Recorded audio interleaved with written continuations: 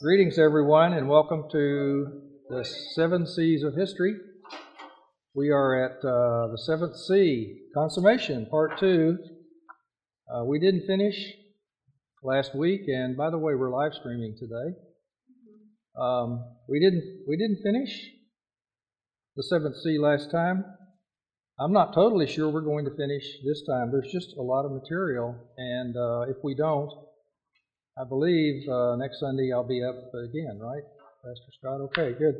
So we can wrap up the end of this C, the 7 C's, next time if we don't finish today. So there's just a lot of material. To get started, just a reminder, what we've been looking at is God's intervention in world history from the beginning of time, from the creation, when God created the universe and all there is, and Adam and Eve and the human race, and then the intervention of sin by the sin of Adam, the intervention of sin, the intrusion of sin into the human race, which corrupted everything, not just the people, but the entire planet, really the entire universe. It's been corrupted by the effects of sin, and we saw the effects of sin grow at every step along the way as we looked at the 7 C's and progressed all the way up to where we are today. This emphasizes the time of judgment, the final judgment. It's based on Hebrews 9:27, which tells us it's appointed for men to die once, and after this comes judgment. So we know that judgment is something that follows death unless you are trusting in Christ. We're trusting in His death. We're trusting in His judgment on the cross on behalf of our sins, for the sins we committed and the penalty which we rightly deserve. But it's a true statement, and this emphasizes the judgment, but there's a lot more in the consummation than judgment. There's a lot of judgment involved in the consummation and the preparation of that, but God's redemptive plan has a goal of separating good from evil. In the beginning, there was no evil in our world. And people want to say, well, death is part of life, and kind of gain some reassurance from that. But the truth is, death was not part of life to start with. It's an enemy. In fact, the Bible says it's the last enemy that's going to be conquered. So we had what we call a normal world up until the sin of Adam. And then with the sin of Adam came the corruption of all there is, and God's plan to eliminate sin from the cosmos. And after that, good is separated from evil. We see evil permanently confined forever, and good continuing on into time immemorial. So we looked at this graphic. We've seen before that there were covenants, and God came and announced covenants to particular people throughout history, making promises about redemption. And He came to Noah. There was the Noahic covenant we studied. We studied the Abrahamic covenant, which involved land, a nation, and a blessing, and then the Mosaic covenant, the Davidic covenant, the New Covenant. These are the primary covenants that we studied. And we found out that Christ is the ultimate fulfiller of all those covenants. He's the one who fulfills those covenants, those covenant promises. He came to fulfill, but the fullness of the covenant promises really comes with the second coming of Christ. It comes with His return, because He came the first time to die for our sins, and the second time to really bring about the blessings of fulfillment. The premillennial and pre-tribulational timeline is one that we believe fits the Bible narrative, and for a lot of reasons, the statements in the Old Testament fall into place very nicely with the position of these, where we live in the church age. We live between the first coming of Christ and the second coming of Christ, and anticipate the return of Christ in the form of, first of all, the rapture of the church. The rapture of the church. And we talked about that last time. I want to pick up there where we left off. During the next 7 years that exist after the rapture, there's going to be a great tribulation ongoing in the world, and then the second coming of Christ itself, where Christ comes to earth, and then the start of the millennium, the 1,000 years of peace on the earth, the period that people long for, that people talk about, and wish we had already. After that, then there is a final judgment. That final judgment is the judgment of the unrighteous, what we call the Great White Throne. And so the resurrection of the righteous occur at the rapture of the church, the unrighteous over 1,000 years later at the final judgment. And then the eternal reign of Christ in what we call the eternal state. The eternal state. It's quite a picture. If you think about this, we're looking ahead into the next dispensation and even the one after that. We're looking at the millennium, that's future, and then we're looking beyond even that to the eternal state. If you think about it, it wasn't that obvious in times past what was the next dispensation. In other words, when God came to Noah and found grace, when Noah found grace with God, it wasn't really clear exactly what this world was going to happen in the next dispensation. It just unfolded. But now that Christ has come and the New Testament has been completed and the canon of Scripture has all been written, we have the prophetic record of the Bible telling us a lot about the future. So we have information now. The information God wanted us to have about that. So let's take a quick look at the millennium. What is the millennium? Before we get back into the timeline. The millennium is 1,000 years of righteousness, social justice, world peace, and prosperity. Folks, what is it that the world yearns for? Isn't it all these things? The problem is they don't want to get rid of their sin. The unbelieving world loves their sin. They want it on their terms and keep their sin. But a world like this can't be built with sinful people. And so it has to be done this particular way. The millennium begins after the second coming of Christ. I quoted Hebrews 9:27. The very next verse, Hebrews 9:28 says that Christ came the first time to bear the sins of many, but will appear a second time without reference to sin. He'll appear a second time without reference to sin. He's not coming back as a suffering servant. He's coming back as a reigning king, and he will rule during the millennium. Probably the best illustration of this is when Jesus was entering into his ministry early on. You remember the time in Luke 4 when he went up to the mountain, was tempted by Satan, and he passed the temptation, of course, and then he came and started his ministry and came back to his hometown in Nazareth. And he went to the synagogue, and they offered him the opportunity to say a few words.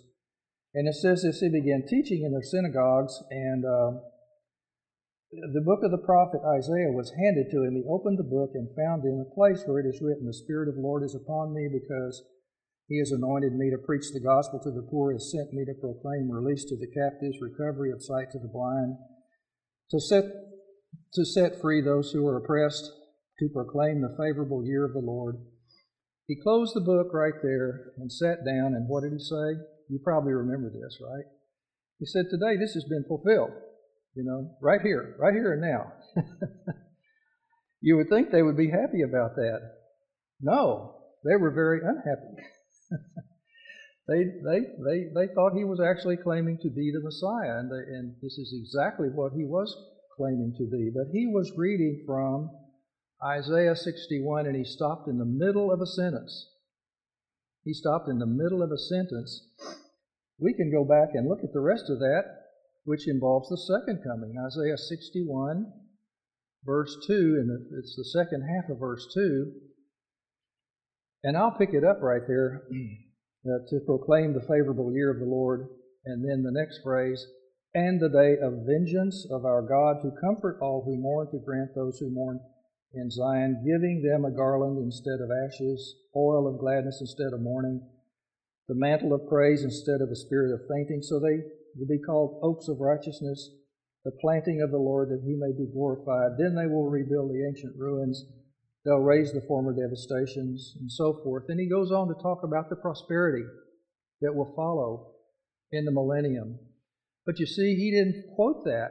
He didn't quote that in Nazareth when he was reading this passage. And he didn't claim to fulfill that part. So it seems obvious from looking at the context and from many other passages that this is part of the second coming. This is the content of it. The millennium also follows at the end of the Great Tribulation, and it closes the times of the Gentiles. The times of the Gentiles come to an end with the second coming of Christ, when Israel will emerge as the world superpower.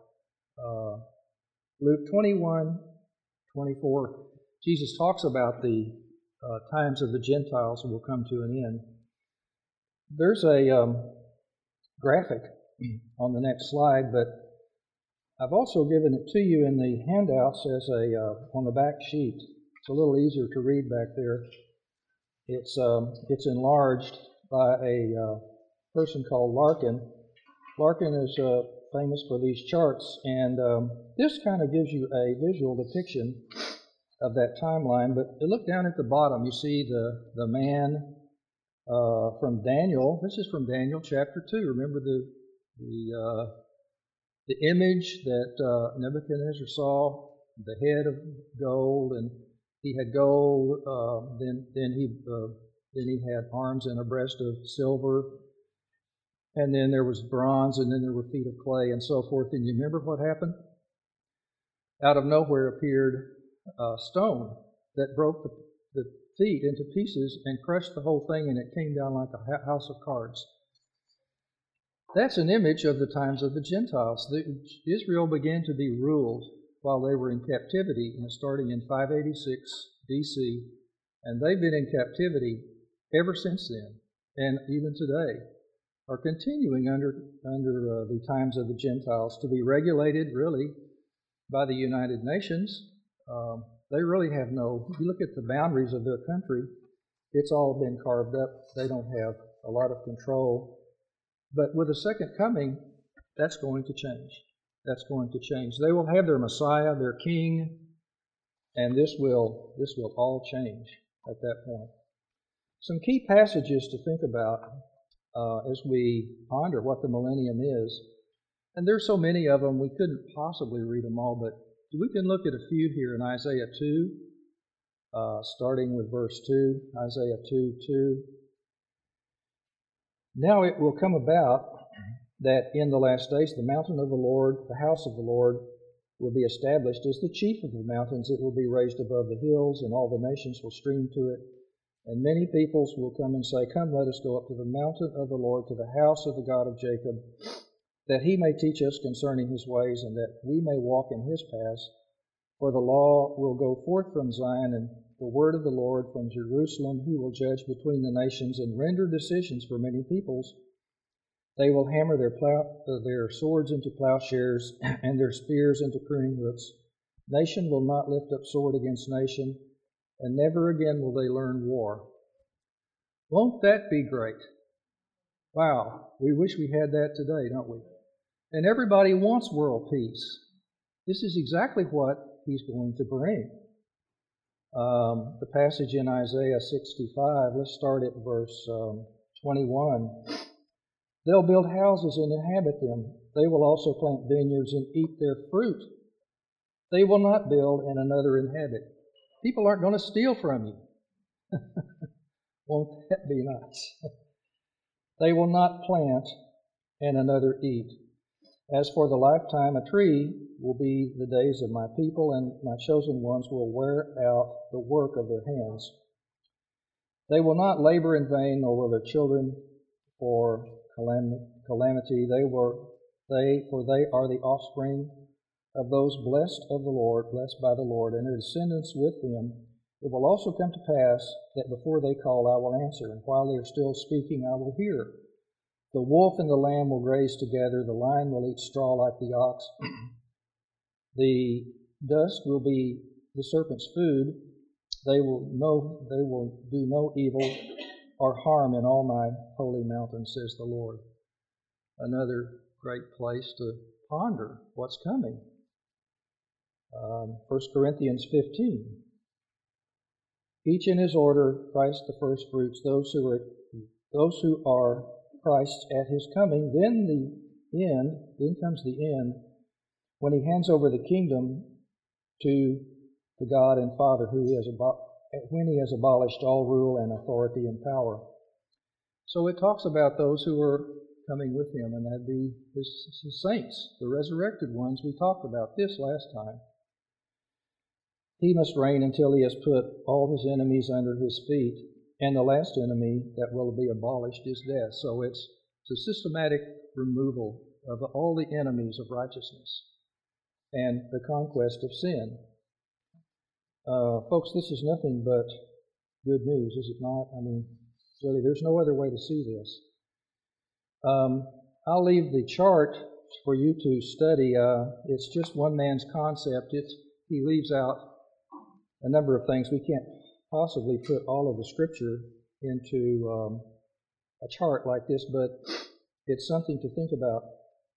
The way this starts is with the rapture, and that's the next great event in world history that starts the process. And right now, that's the next event on the horizon, is the rapture.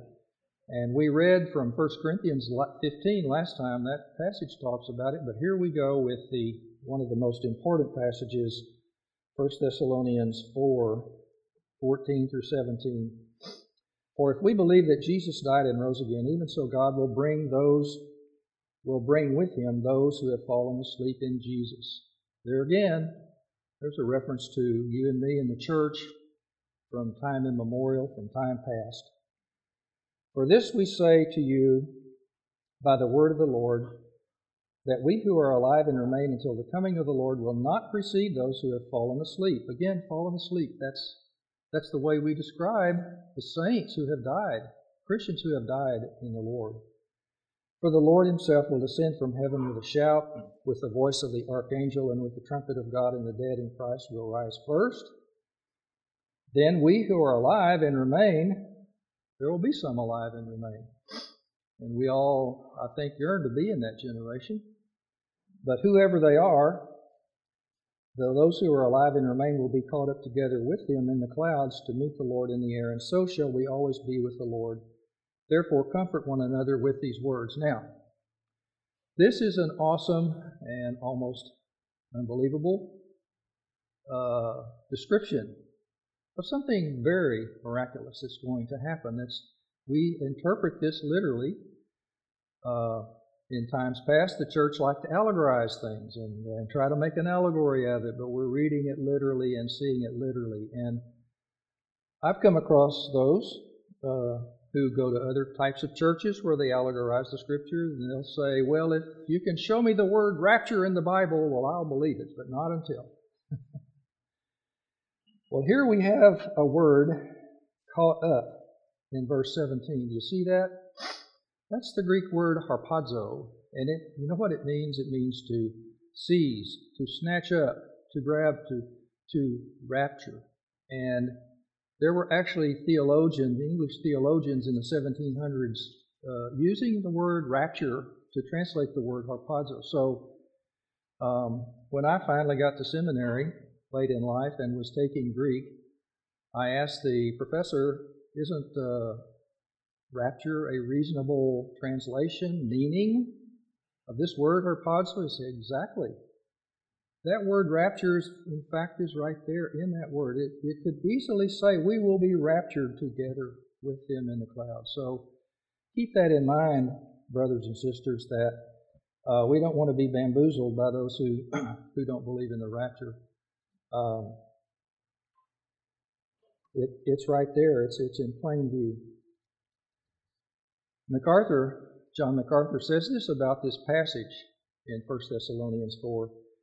The primary purpose of this passage is not to teach a scheme of prophecy, but rather to provide encouragement to those Christians whose loved ones have died. The comfort here is based on the following. Number one, the dead will be resurrected and will participate in the Lord's coming for His own. Okay? Number two, when Christ comes, the living will be reunited forever with their loved ones. And number three, they will all be with the Lord forever. That's the plain understanding of this passage, and it is designed to provide comfort. By the way, did you ever wonder why Daniel, the book of Daniel, isn't listed with the prophetic books of the Old Testament? It's not listed it's certainly a prophetic book, but it's listed with the writings because it's designed to provide comfort. You see, the people in Israel were in exile at the time it was written, and it was designed to provide comfort. That prophecy, this prophetic word concerning the Lord's return, is designed that way to provide comfort. And so we have people also making this claim, and I've been around these people, and they'll say, well, it was this whole idea about the premillennial, pre-tribulational rapture was invented in the 1800s. And now you're bringing something brand new into the Bible that didn't exist before. Well, that's not true either. If you go back and read the early apostolic church fathers, going all the way back to the 1st and 2nd century, people like Clement of Rome, Ignatius of Antioch, 1st and 2nd century, the Shepherd of Hermas, Ephraim the Syrian, a lot of those guys, they talk about the imminent return of Christ. And you can read what they've written. You can go online and see these things. So I'll leave that up to you. We could spend a lot of time on this, and it is an interesting study. But what happened about that time in church history is that we had church fathers like Origen and even Augustine, the famous Augustine, who came along and started allegorizing Scripture and using allegory. And they sort of left all this in an allegorical framework for the people who followed them, and this became the heritage of the Roman Catholic Church. And from that period on up until the Protestant Reformation, there was no one around to argue, really, with the Roman Catholic interpretation, and the Roman Catholic Church has an amillennial view. They don't even teach the millennium. Again, that concept that when you die, you just go to heaven, sit on a cloud, and play a harp, and so forth. There's no bodily resurrection. But the Protestant Reformation came along in the early 1500s and resurrected. People started reading their Bibles literally again, and they started to even have the Bible. Because about that time, Gutenberg invented the printing press, and then the Bibles started to proliferate. And people would read their Bibles literally, and it began to emerge, and some of these early British, English theologians began to talk about the rapture, and they used the word rapture. So some of these guys here, Doddridge, Gill, McKnight, and then you see John Nelson Darby in there. Darby was just a lawyer. He was a lawyer in England, and just picked up his Bible and started to read it literally. It proves that you don't have to be a gifted and talented and highly educated theologian. If you believe what you're reading in the Bible and the plain meaning of it, it can speak to you. It's what we call the perspicuity of Scripture, that God can speak to you through His Word. And it's exactly what happened with Darby. And Darby started writing about it, and the premillennial, pre-tribulational view came back in a very powerful way into the mainstream of Christianity. And so this is why people want to attribute, this view to him, but he's not the author of it. And the church had this view from the beginning. It's just that we got swamped in allegory. And again, it's another warning to us to stay away from allegory, isn't it? We want to keep reading the Bible literally, where we can, recognizing that it uses allegorical language here and there. But that rapture is clearly taught. We just read that passage. There's no other way to understand it than what we've read. And then the Great Tribulation. The Great Tribulation which follows. You can see it on that chart again if you want to look at the chart, but it's a time of unprecedented tragedy. But the church doesn't experience that tribulation. There are many passages that explain that, but Revelation 3:10 is a good one. Because you've kept the word of my perseverance, I will also keep you from the hour of testing, that hour which is about to come upon the whole world, to test those who dwell on the earth. There's that word, pyrazo. It means to test, meaning you may fail. You may fail. It's uncertain. It's not the word we looked at last time. Dokimazo is the word used in the judgment seat of Christ. It's the word used for our evaluation, the evaluation of the Christian. So this is why we can confidently say our judgment took place at the cross. But we do have a period of evaluation that will take place during this time, during the Great Tribulation, and that will take place in heaven. Because at the rapture, we're taken to be with Christ, and it says we will always remain with Him. We'll always be with Him from that time forward. So what happens, of course, on the earth is an ugly sight, and I don't want to get into the details of it today because really that's a good study to do, the book of Revelation.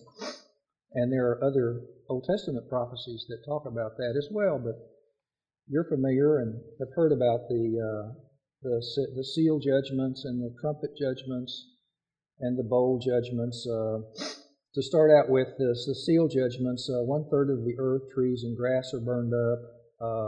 Sea creatures die. The ships are destroyed. The waters are polluted. Sun, moon, and stars are darkened, and so forth. There are 4 demons that are released to kill 1/3 of humanity. It's an ugly sight. It's a terrible thing. And then we get on to the bowl judgments in the second half, which is even the worst part. We could almost divide into 2 halves, the first and second part, but the second half we would call the Great Tribulation, where there's painful sores, the sea becomes blood and everything in it dies. Rivers are turned to blood. The sun scorches people with fire and heat. It's a terrible thing. It's a terrible thing to contemplate. And many people will die. In fact, so many that Jesus said of that time, unless those days had been cut short, no life would have been saved. But for the sake of the elect, those days will be cut short. There'll still be some people living. There'll be people coming to Christ even in the midst of that, even in the midst of that turmoil. But we will be in heaven. We will be in heaven with Christ during that time. The day of the Lord is talked about at length in the Old Testament. So we can't deal with all these passages, but we could see it though as a time of end time divine judgments, and it's a terrible time. Again, in parallel with what we're seeing here during the Great Tribulation. In Isaiah 2, 2 Peter 2, verse 3, 2 Peter 3, verse 10.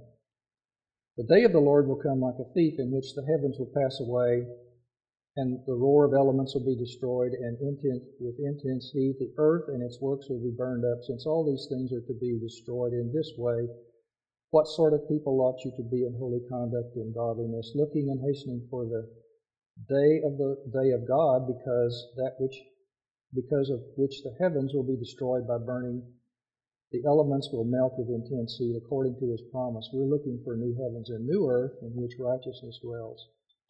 1 Thessalonians 5, you yourselves know full well that the day of the Lord will come like a thief in the night. While they're saying peace and safety, then destruction will come upon them suddenly, like labor pains upon a woman with child. They will not escape, but you, brethren, are not in darkness, that the day would overtake you like a thief. For you are sons of light and sons of day. We are not of the darkness. So let us not sleep as others do, but be alert, and so forth. In other words, we're not going through that. We're not going through that period, folks, but it is a time of difficulty. Difficulty is just surviving, even in the world. Isaiah describes it really well. I think Isaiah 24 kind of gives us a good viewpoint about what really is happening in the world. The earth is broken asunder. The earth is split through. The earth is drunken violently, is shaken violently. The earth reels to and fro like a drunkard, and it totters like a shack. For its transgression is heavy upon it. It will fall, never to rise again. So it will be that it will happen in that day that the Lord will punish the host of heaven on high and the kings of the earth on earth, and they will be gathered together like prisoners in the dungeon. They'll be confined in prison. After many days they'll be punished. Then the moon will be abashed and the sun ashamed, for the Lord of hosts will reign on Mount Zion in Jerusalem, and his glory will be before his elders.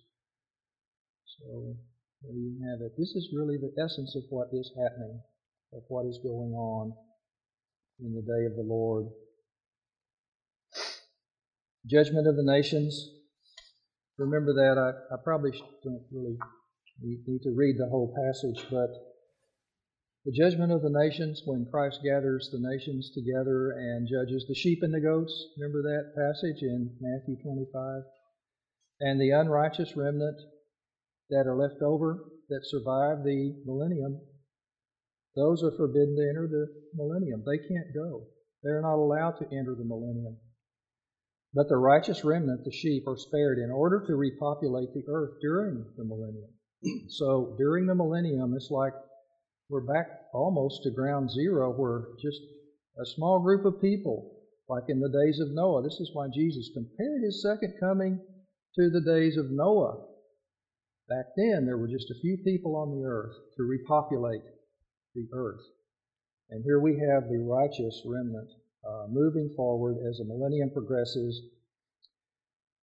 Unfortunately, they're going to have children, and these children are, again, they've got the sin nature. They've got the same makeup that we do. They're going to be sinners. They still have to become righteous. They need to repent of their sin and turn to Christ, just as we have.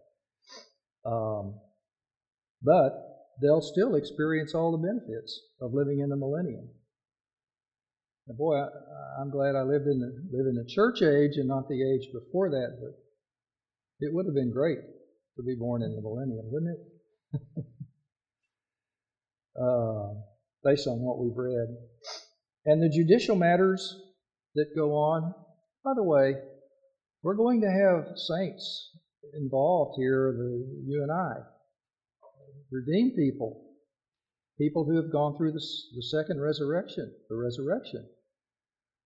Among these people, as judges administering justice on the earth. Look at Matthew 19. Jesus said to them, "Truly I say to you, that who have followed me," he's talking to his disciples, that you who have followed me in the regeneration, and that word is the born again, when the earth is being born again, the Son of Man will sit on his glorious throne, and you shall sit on 12 thrones, judging the 12 tribes of Israel. Really? Really? Or what Paul says in 1 Corinthians 6, "Do you not know that the saints will judge the world?" No, I didn't know that. Really? "If the world is to be judged by you, are you not competent to constitute the smallest law courts? Do you not know that we will judge angels?" And my response to Paul is, no, I didn't know that. I'm glad you put it in writing, though. Now we know. We know that we have a judicial and administrative role to play under the lordship of Christ during the millennium. So it serves a very needed purpose during the millennium to maintain that justice. And then the judgment of the nations. After that, there is a final revolt. At the end of the millennium, you'd think it would end in happiness, but folks, every dispensation throughout time has ended in failure, hasn't it? It's ended in disappointment. If you think about it, all the ones we studied, and this one is no exception. The millennium will end in disappointment because Satan will be released from the pit where he'll be bound. He'll be bound throughout the millennium, so he won't be causing any problems during the millennium. But it says this in Revelation 20. When the 1,000 years are completed, Satan will be released from his prison. He'll come out to deceive the nations which are in the four corners of the earth, Gog and Magog, to gather them together for the war. The number of them is like the sand of the seashore. They will come upon the broad plain of the earth and surround the camp of the saints in the beloved city. And then fire came down from heaven and devoured them, and the devil who deceived them was thrown into the lake of fire and brimstone, where the beast and the false prophet are also, and there they will be tormented day and night forever and ever. Now, we're getting somewhere, aren't we? Now there is final judgment on Satan. The great white throne judgment comes. I saw a great white throne, him who sat on it, from whose presence earth and heaven fled away. No place was found for them. I saw the dead, the great and small, standing before the throne. Books were opened, another book was opened, the book of life, and the dead were judged from the books which are written in the books, the things which are written in the books, according to their deeds. Well, I'd hate to be judged for my deeds. Christ was judged for my deeds, but I'd hate to be the one being judged for my deeds. And the sea gave up the dead which were in it, and the death and Hades gave up the dead which were in them. All these locations in this universe were giving up the dead to stand before the great white throne. And they were judged, every one of them according to their deeds. Then death and Hades were thrown into the lake of fire. This is the second death, the lake of fire. Terrible time. Terrible time. It's the ultimate judgment, is it not? It's the ultimate judgment. So what do we learn from the millennium? And I think we'll have to stop at this point. I'd like to go on, but what do we learn from the millennium? First of all, it is a perfect world if you think about it. The millennium. It's a whole lot better than the world we live in. But even that doesn't solve humanity's basic problems, which is our problem. What is our problem? It's sin, isn't it? It's that four-letter word we talked about, sin, that people don't want to admit to. They don't like the bad news, but the gospel brings good news. So if you refuse to hear the bad news, you'll miss the good news. Even Satan, when Satan is taken away, humans are still sinful. They have a sinful heart. We need the redemption of Christ. We need the Lord to forgive us and give us a new heart. Also, the sin nature, which everyone is born with, detests the righteousness of God and is ultimately self-destructive. So these people who take part in this rebellion, who have lived through the millennium, have a dark heart. They're willing to follow Satan. It's ultimately they detest the righteousness of God, which is sad. And finally, human self-determination. It may provide temporary empowerment to overcome some sins, but only God's power can change the sin nature. We talked about this last time, the Ezekiel's statement that He'll give us a new heart, the new covenant. Remember the promise of the new covenant? That He'll give us a new heart. This is the redemption that Christ brings with being born again. This is the redemptive work of Christ in our lives. It's supernatural. It's powerful. And John 16:8 and Romans 5 talks about the sin nature, that Christ died for our sin nature. He died for our sins, but He died for our sin nature too. So, folks, what's left now is off the chart. This chart you have, it doesn't include the eternal state. But we're up to that point and we're out of time. So what we'll do is come back next time and talk about the eternal state. There's two chapters primarily in the Bible, and there's some other passages here and there. It's worth looking into, because here's the reason. Everything we've talked about here is on a timeline. The creation began, and it proceeds all the way through our time and then into the millennium, that 1,000-year period. What comes after that? The eternal state. And it's an exciting study, and so I want to do justice to that topic. So we'll come back and look at next time at an exciting point in the future when we can all look forward to it. But let's think about it in this way. I put a scripture up here, and I hope this motivates you too, but it motivates me. 2 Peter 3. According to His promise, we're looking for what? A chance to go to heaven? We're looking forward to the millennium? No. We're looking forward to that new heaven and new earth, right? That eternal state in which righteousness dwells. Therefore, beloved, since you look for these things, be diligent to be found by Him in peace, spotless, and blameless. So that's the challenge right now for us who are looking forward to that time. So, shall we pray? Lord, thank you for the plans that you have for this world and for us, for the exciting period that follows even after the millennium, but the millennium itself, which will be wonderful, but the period which comes after that. We pray you'd be helping us to meditate on these truths and to live by them and to look forward to that time. In Christ's name we pray, amen.